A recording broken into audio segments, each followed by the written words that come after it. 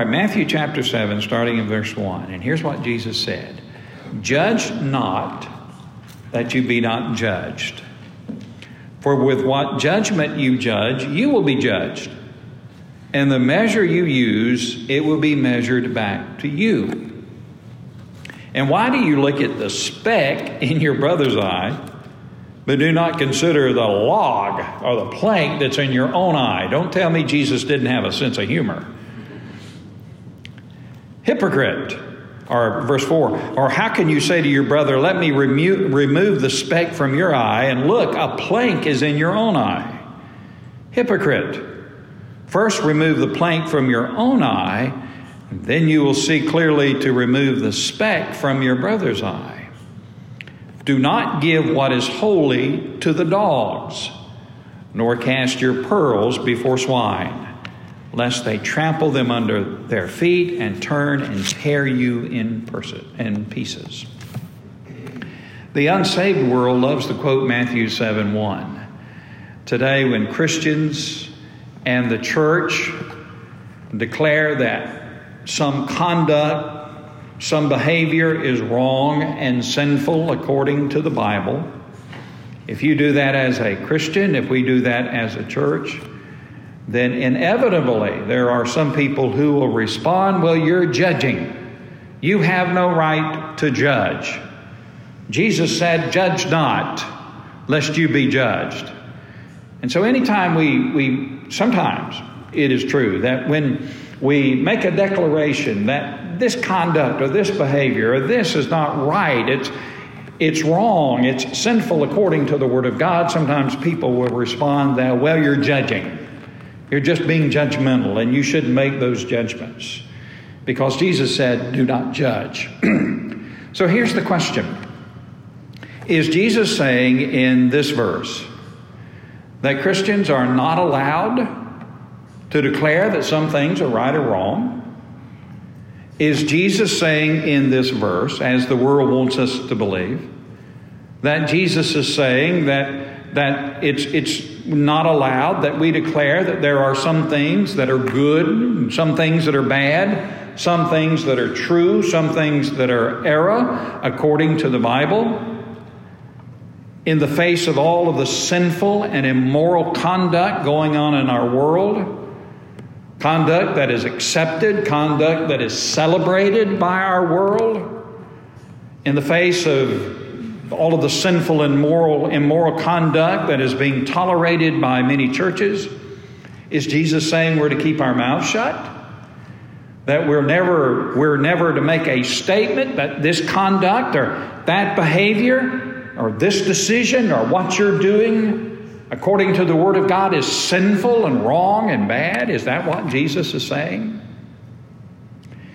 Well, before we understand what Jesus is saying in these verses, it is important for us to understand what he is not saying.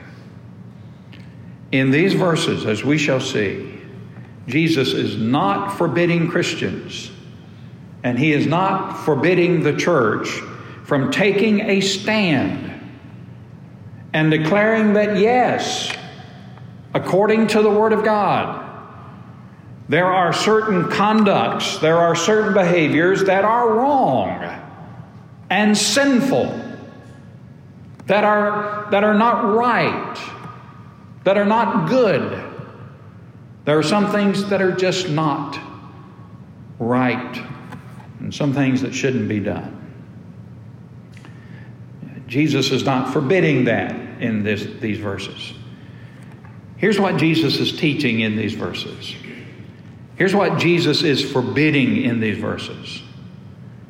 In these verses, Jesus is forbidding believers from being nitpickers and fault finders, especially with our fellow believers, over personal matters and personal preferences.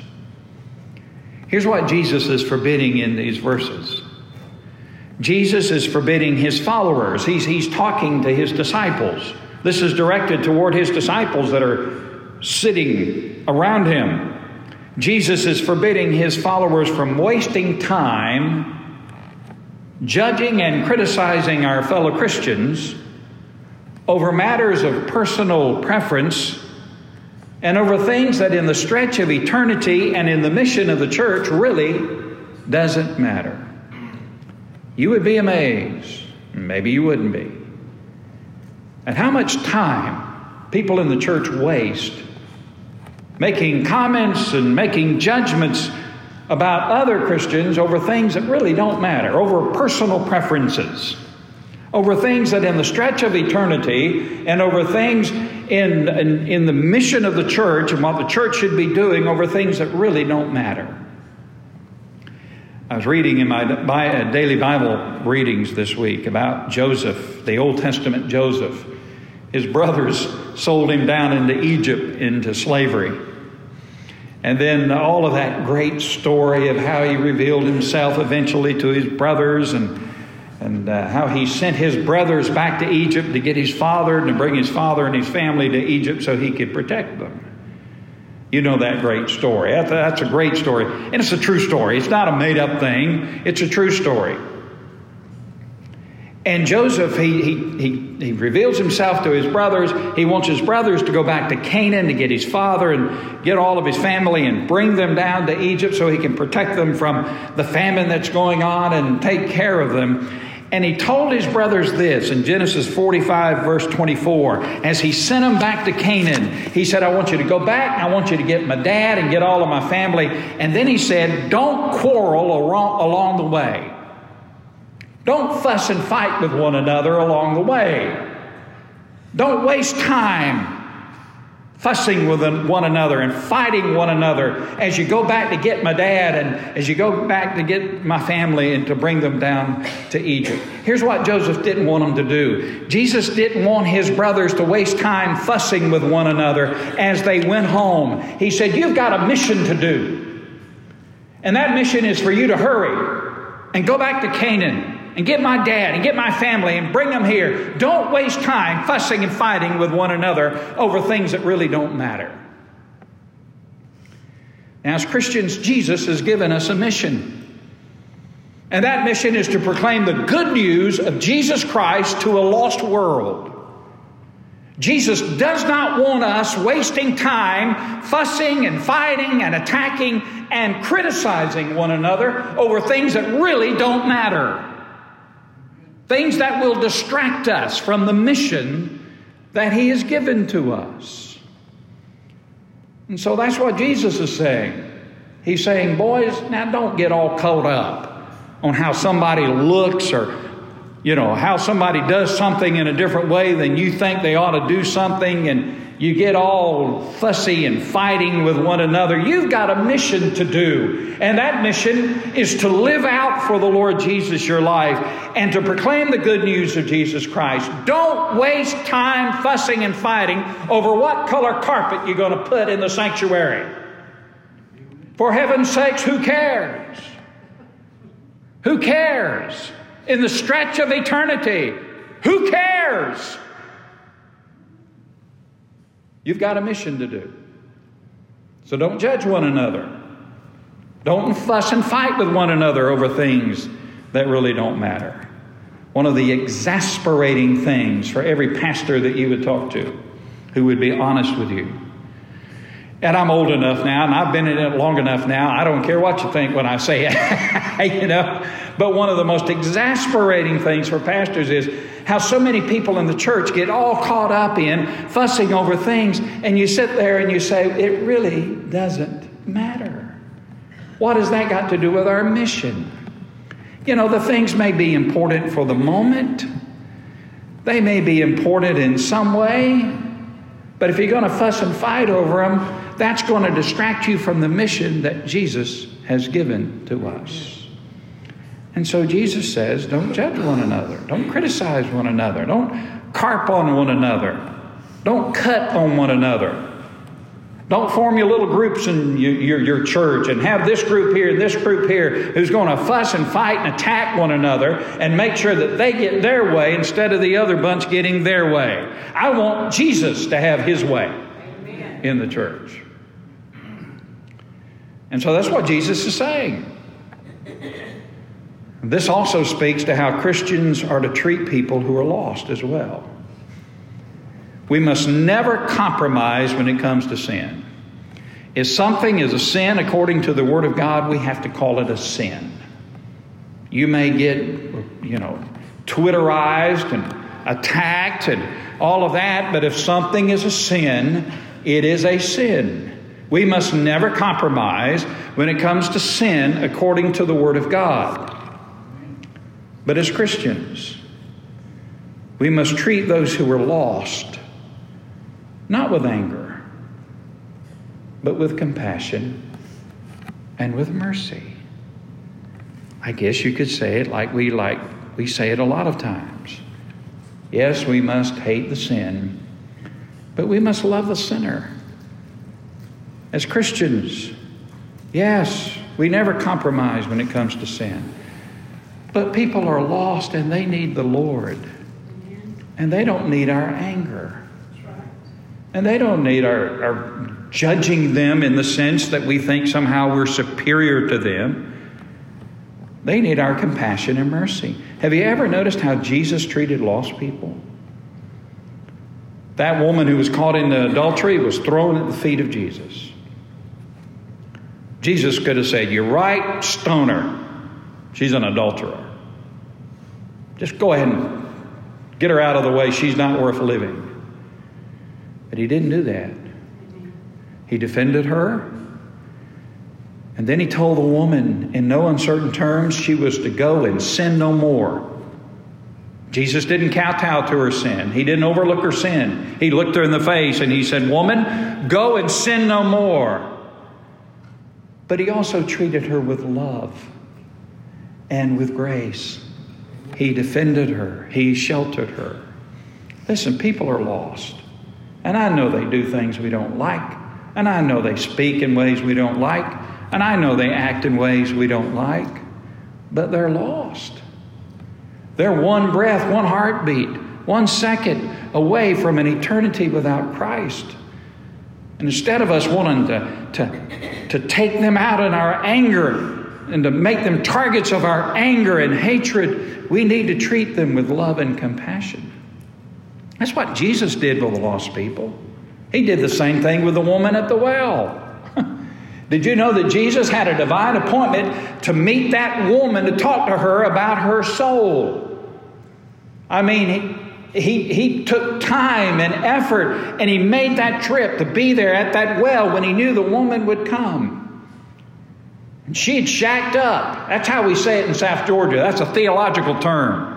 She had shacked up with a lot of men, and she was still shacking up with a man. And Jesus could have told her, "You're not worth the breath you have in your lungs. You're the scum of the earth. Nobody should live the way you're living." But he didn't treat her that way. He treated her with love, and he treated her with compassion because she was a soul who was lost. And he wanted her to be saved. And he cared for her. And so he treated her with love and grace and mercy. He did the same thing with Zacchaeus, the tax collector, a little rascal. I mean, he had been ripping off people, taking advantage of people. He had gotten wealthy by taxing, being used by the Romans to tax his own people. He was an object of hate and rejection by his own people. But there was something in him who wanted to see Jesus. And so the little old thing, he climbed up into a tree so he could just see Jesus, this guy that he had heard who loved tax collectors. Jesus knew he was up in a tree. He was up in a tree in a lot of different ways, a literal tree, and he was up in a tree of his own immoral life. Jesus stopped, looked up at that guy, and said, "Zacchaeus, how you doing? How's the air up there, my friend?" He said, "I'm hungry. Come on down. I want to go eat with you today." He could have told old Zacchaeus, "You up in a tree, are you? Well, I tell you what we're going to do. We're going to cut that tree down, and we're going to take care of you, big boy, for how you've been treating people." But Jesus didn't do that. He was a lost soul. He was somebody that Jesus cared for. He was somebody that Jesus died for. Remember, everybody you see is someone for whom Jesus died. And so he treated Zacchaeus with respect. And you know what happened? Zacchaeus got saved. Jesus got out of a boat one time, and here comes this dude possessed by all of these demons. He had terrorized that entire region through his demon possession and through all that he had done. And he comes running toward Jesus. Jesus could have snapped his finger, and that would have been the end of the man who was called Legion. But Jesus had compassion on him. He had mercy on him. Cast those demons out. And when Jesus left, that man was in his right mind, clothed, wanting to tell others about Jesus. What about the sinner on the cross? The guy who was dying on the cross as Jesus was dying on his cross. And he asked for mercy from Jesus. Jesus could have turned to him and said, "No way, man. You murderer, you insurrectionist. You're getting what you deserve. So you're going to die and go to hell. And that's what you deserve." Did Jesus treat him like that? No. He had mercy on him. He had compassion on him. He was dying for him. He saved him. Yes, what Jesus is talking about is we don't need to snipe at one another and fault find with one another and constantly criticize one another and get our little groups together and have our little battles in the church and our little wars in the church. No! No! 1,000 times no. We're on a mission. And that mission is to declare the good news of Jesus Christ. We don't need to waste time with that kind of thing. We're on an important mission. When it comes to lost people, you know, when people find out I'm a preacher, especially if they've been kind of living a rough life, they really don't want to have time for me. They really don't want to talk with me. Because they think, well, you're a preacher. You're going to just look down on me and everything I've done and all of that. And, you know, I try to treat everybody with respect and love. Now, internally, I may be saying, boy, you rough, you know, and man, you really need to straighten up. But in my heart, I know that I need to treat people with love and respect. Right. Because that's what Jesus did. And so I try to treat them in that way. And hopefully that will open a door for me to be able to tell them about the Jesus who loves them, the Jesus who cares for them, and the Jesus who will forgive them if they trust in him. Jesus treated lost people with mercy and compassion. Do you know that's how Jesus treated you? When it came to our sin, Jesus drew no quarter. It was the fear of our judgment, but it also was the mercy and the grace of the Lord Jesus that drew us to him so that we might believe and be saved. And so in these verses, that's what Jesus is talking about. He's talking about not judging, looking down, having a superior attitude toward other people. And he's talking about working together with our brothers and sisters in the Lord. You know, you may not like the way I part my hair. That's not registering at all with some of y'all. But you shouldn't criticize me. You have a personal preference. I have a personal preference. Why would you criticize me for how I part my hair? Why would I criticize you for that?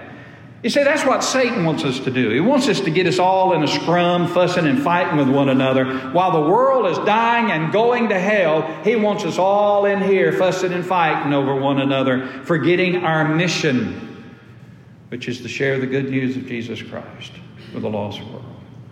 And if somebody rough and ragged comes in the door of our church, they've lived a rough life, maybe they don't smell very well, maybe they don't look very well, you better believe we better love them and treat them with love and compassion. That's what Jesus would do.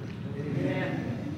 Now, we won't cotton to their sin, but we will treat them with love and compassion. That's what Jesus did. So that's what Jesus is talking about in these verses. Now, in these verses, Jesus does not forbid believers, however, from making judgments and declarations on things that are according to the Bible are right and wrong. 1 Corinthians 2:15, he who is spiritual judges all things. We live in a fallen world. And in the fallen world we live in, to live the life that God wants us to live, to be the salt and light that God wants us to be in this world, we as Christians must constantly make judgments. We make judgments every single day. And when necessary, as Christians and as a church, we have to make declarations on things that are right and wrong, things that are good and bad, based on the Word of God. Jesus said in John 7:24, do not judge according to appearance, but listen, Jesus said, judge. He told us to judge. And He says, when you judge, judge with righteous judgment. The judgments we make on conduct and behavior are not to be based on our personal preferences. They are to be righteous judgments. That is, they are to be judgments that are based on the Word of God. Now, we live in a world that hates moral absolutes. This world literally hates it when somebody says this is right and this is wrong. The world wants to say, well, it may not be right for you, but it might be right for me. There's a theological term for that. Something is right or something is wrong. And we base that statement on the Word of God, not on what we feel, not on our personal preferences. We make a righteous judgment based on the Word of God. This is right and this is wrong. And it's right for me, and it's right for you, and it's right for everybody, and it's wrong for me, it's wrong for you, and it's wrong for everyone. We live in a world today that condemns Bible-believing evangelical Christians like you and I, because we believe, we have the temerity to believe, that based on the Word of God, there are some things that are right and some things that are wrong. And we have the temerity to make those declarations before the world. And so they hate us for it. The world will accept any kind of Christianity that is not biblical. That's true. But folks like us who believe in the Bible, who say they are moral absolutes, they don't like us. They call us bigoted. You know, I've been called a lot of names lately. Bigoted, narrow-minded, prejudicial, arrogant, self-centered, self-righteous, deplorable, enemies, threats, and a Neanderthal. That's what I'm talking about. If you're a Bible-believing Christian and you have the gumption to declare that according to the Word of God, this behavior is right, this behavior is wrong, then you're going to get called names. But ladies and gentlemen, for the sake of our society, for the sake of our children, what the Bible calls sin, we must call sin. Adultery is wrong because God says it is. Fornication is wrong because God says so in His Word. Sodomy and homosexuality is wrong because God says so. Abortion is wrong because God says so in His Word. Stealing is wrong because God says so. Lying is wrong because God says so. Drunkenness is wrong because God says so. There are some things that are right and there are some things that are wrong according to the Word of God. And for the sake of our society, for the sake of our children, what the Bible calls sin, we must call sin. Leviticus 19:17 says this: "You shall not hate your brother in your heart. You shall surely rebuke your neighbor and not bear sin because of him."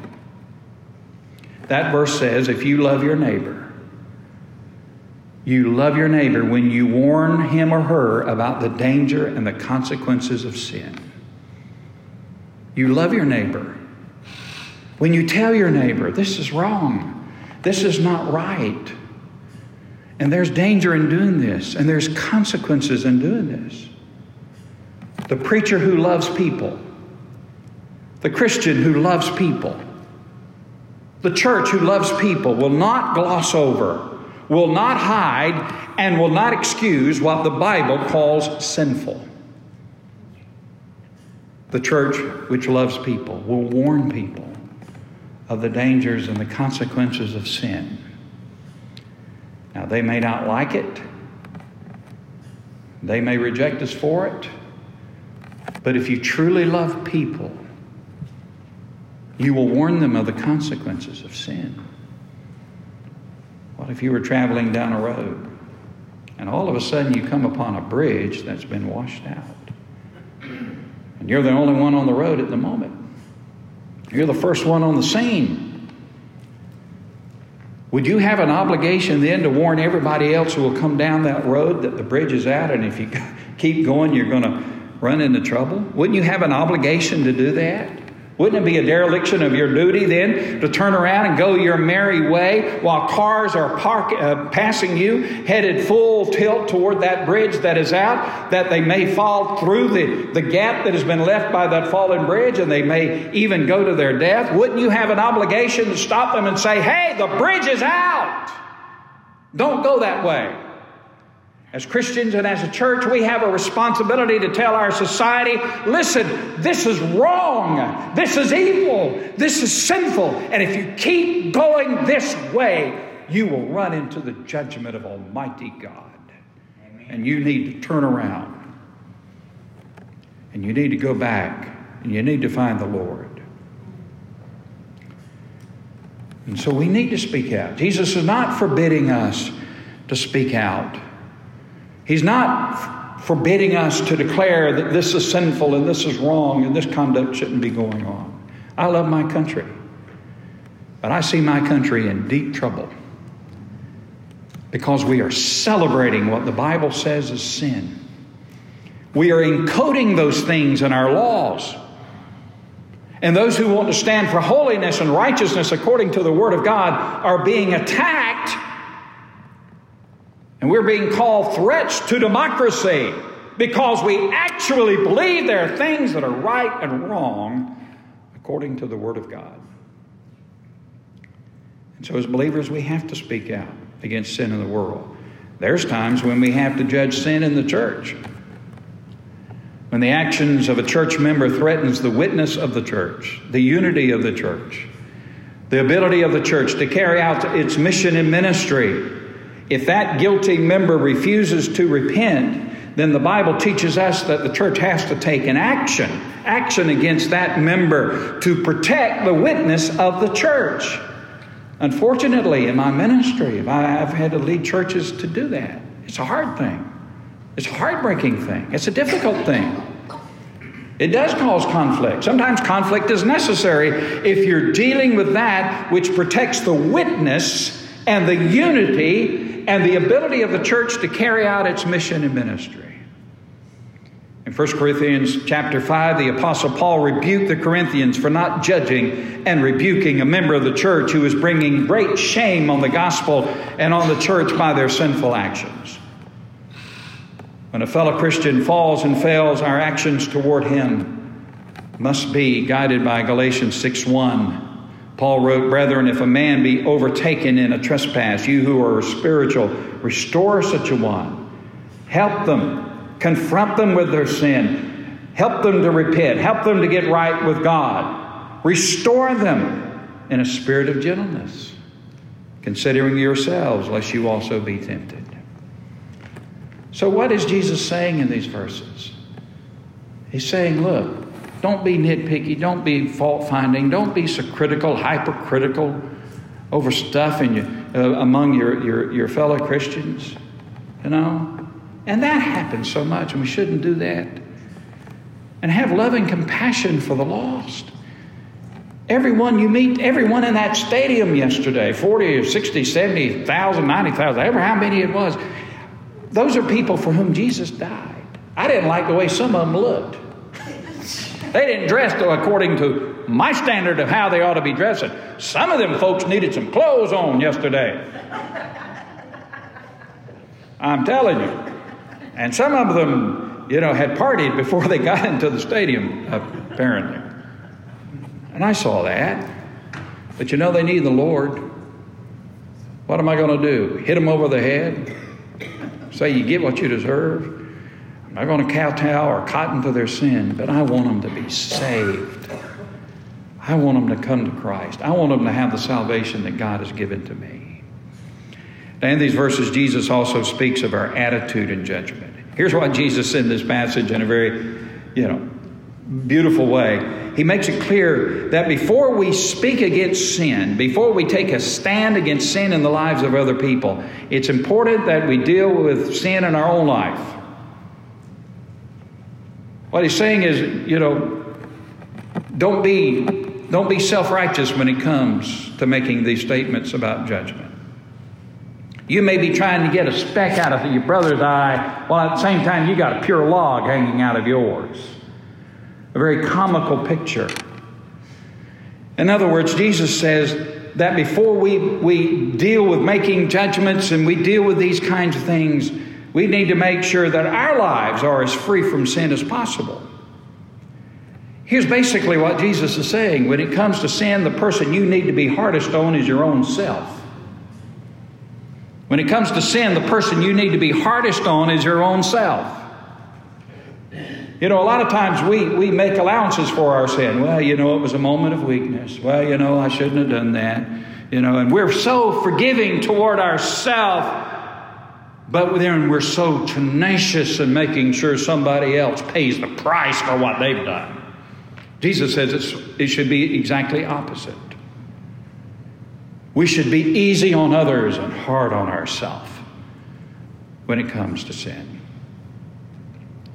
The fact that we are sinners ourselves, however, does not disqualify us from speaking out against sin in society and sin in the church when we need to. It means that when we speak out against sin, we're not to be self-righteous as if we've never sinned, but we speak out as sinners ourselves, saved by grace. We speak out by being honest about the fact that we have our own sins, faults, and failures. But out of love for our neighbor, we declare today that this activity, this behavior, this conduct, according to the Word of God, is sinful and it's dangerous. Sin is dangerous. Sin is like a poison that's coursing through the veins of every person. Sin is deadly. It's dangerous.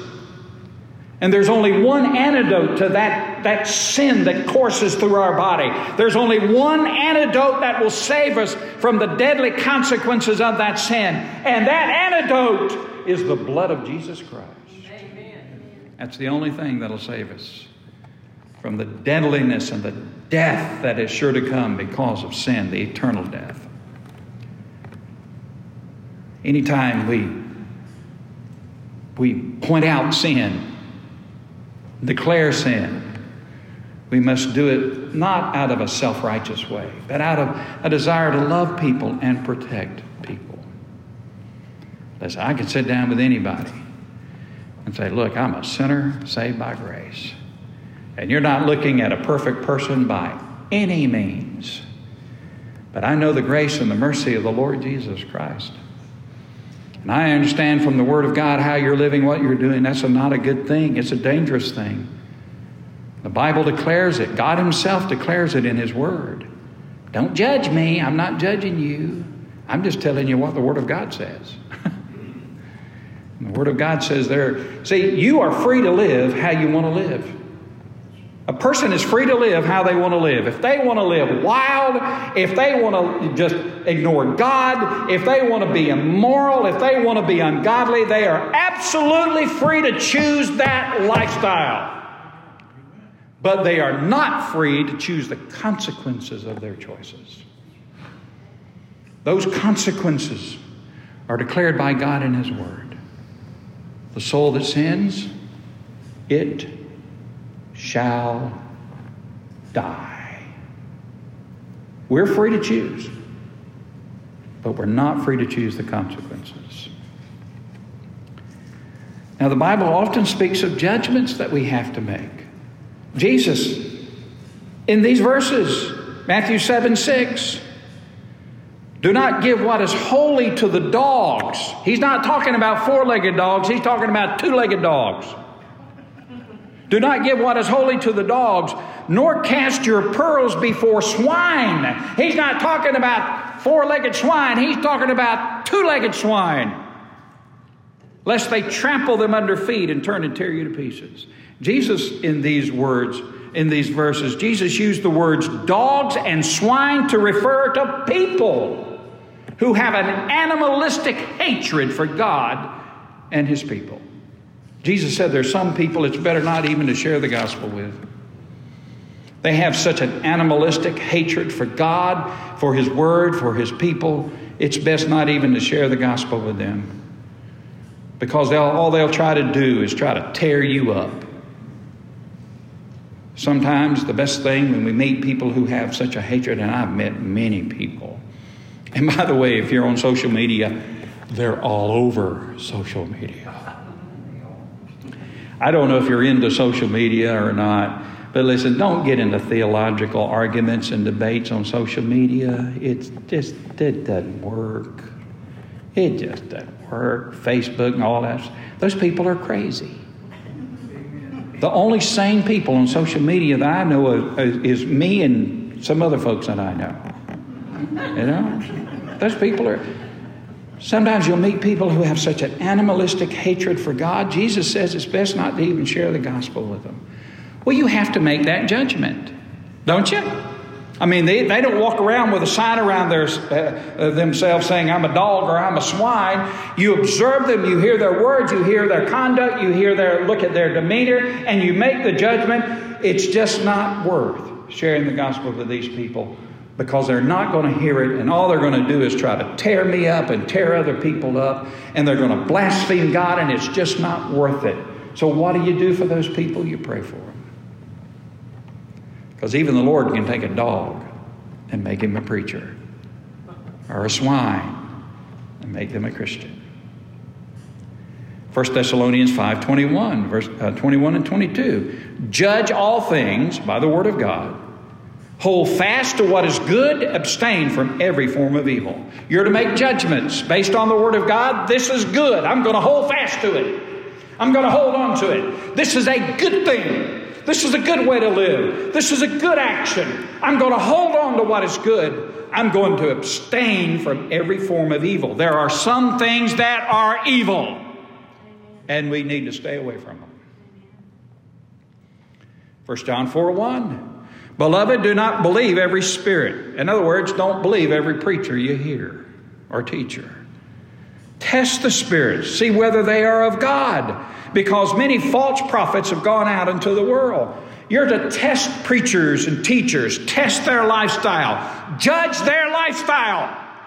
Judge their preaching. Judge their teaching to see if they truly have been sent by God.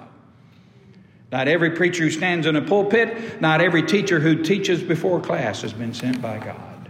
There have been many false prophets. You're to make judgments. When Jesus said don't judge, He's not talking about making these kinds of judgments. He's talking about don't fuss and fight with one another over things that don't matter. Heard the story about a preacher who's preaching. An evangelist went to a church and preached. After the service, he and the pastor were standing at the door and greeting people and talking with people. A little boy walked up and said, "That's about the sorriest sermon I ever heard in my life." Just walked off. After a while, the same little boy came back through. Said, "Well, you'll never preach at this church again." He just walked off. The little boy came back again and made a comment, "Your tie's too tight," and he walked off. Finally, the evangelist said, "What is up with that kid?" He asked the pastor, "What's up with that kid?" He said, "Don't worry about him. He's just repeating everything he's hearing." Listen, you may not like this, that, or the other. What has that got to do with our mission? Ask yourself, what has that got to do with our mission? Of preaching the good news, of presenting the good news to a lost and dying world. That's what Jesus is talking about. You as a Christian have an obligation to stand for what is right and wrong, good and bad, and truth and error.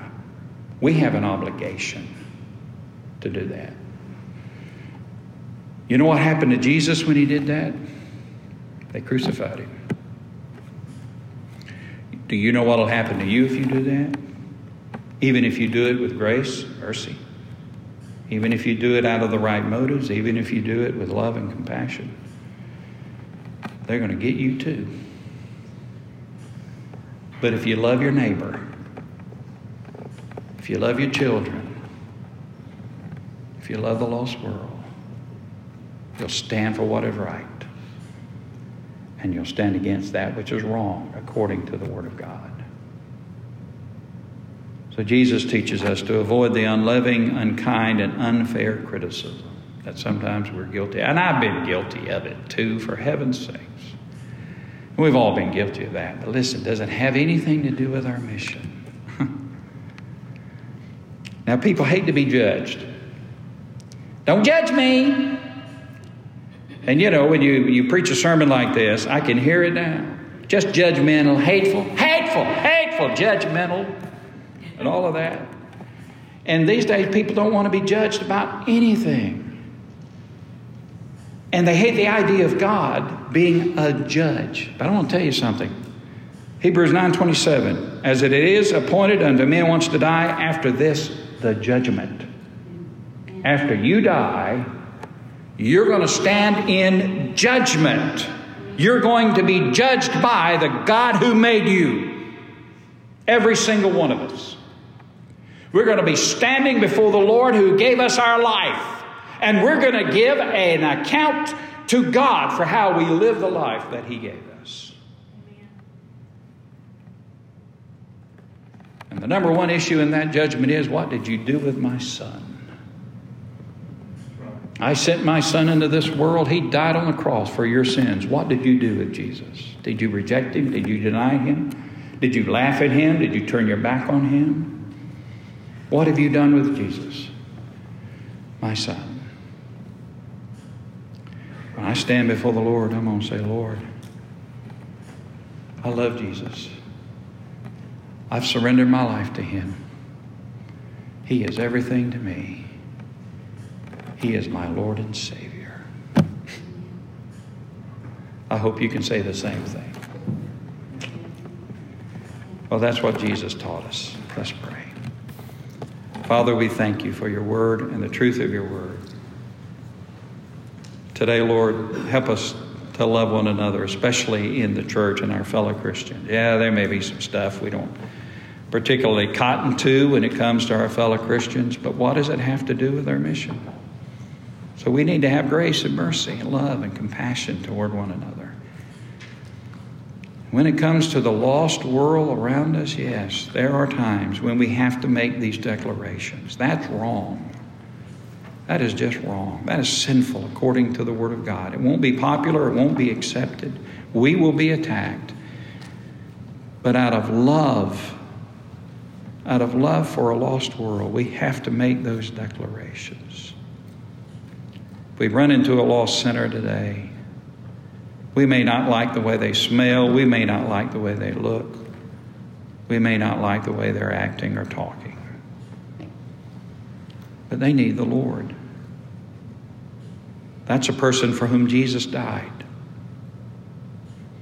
And so help us, Lord, get past all that other stuff and treat them with love and compassion, just as Jesus would do.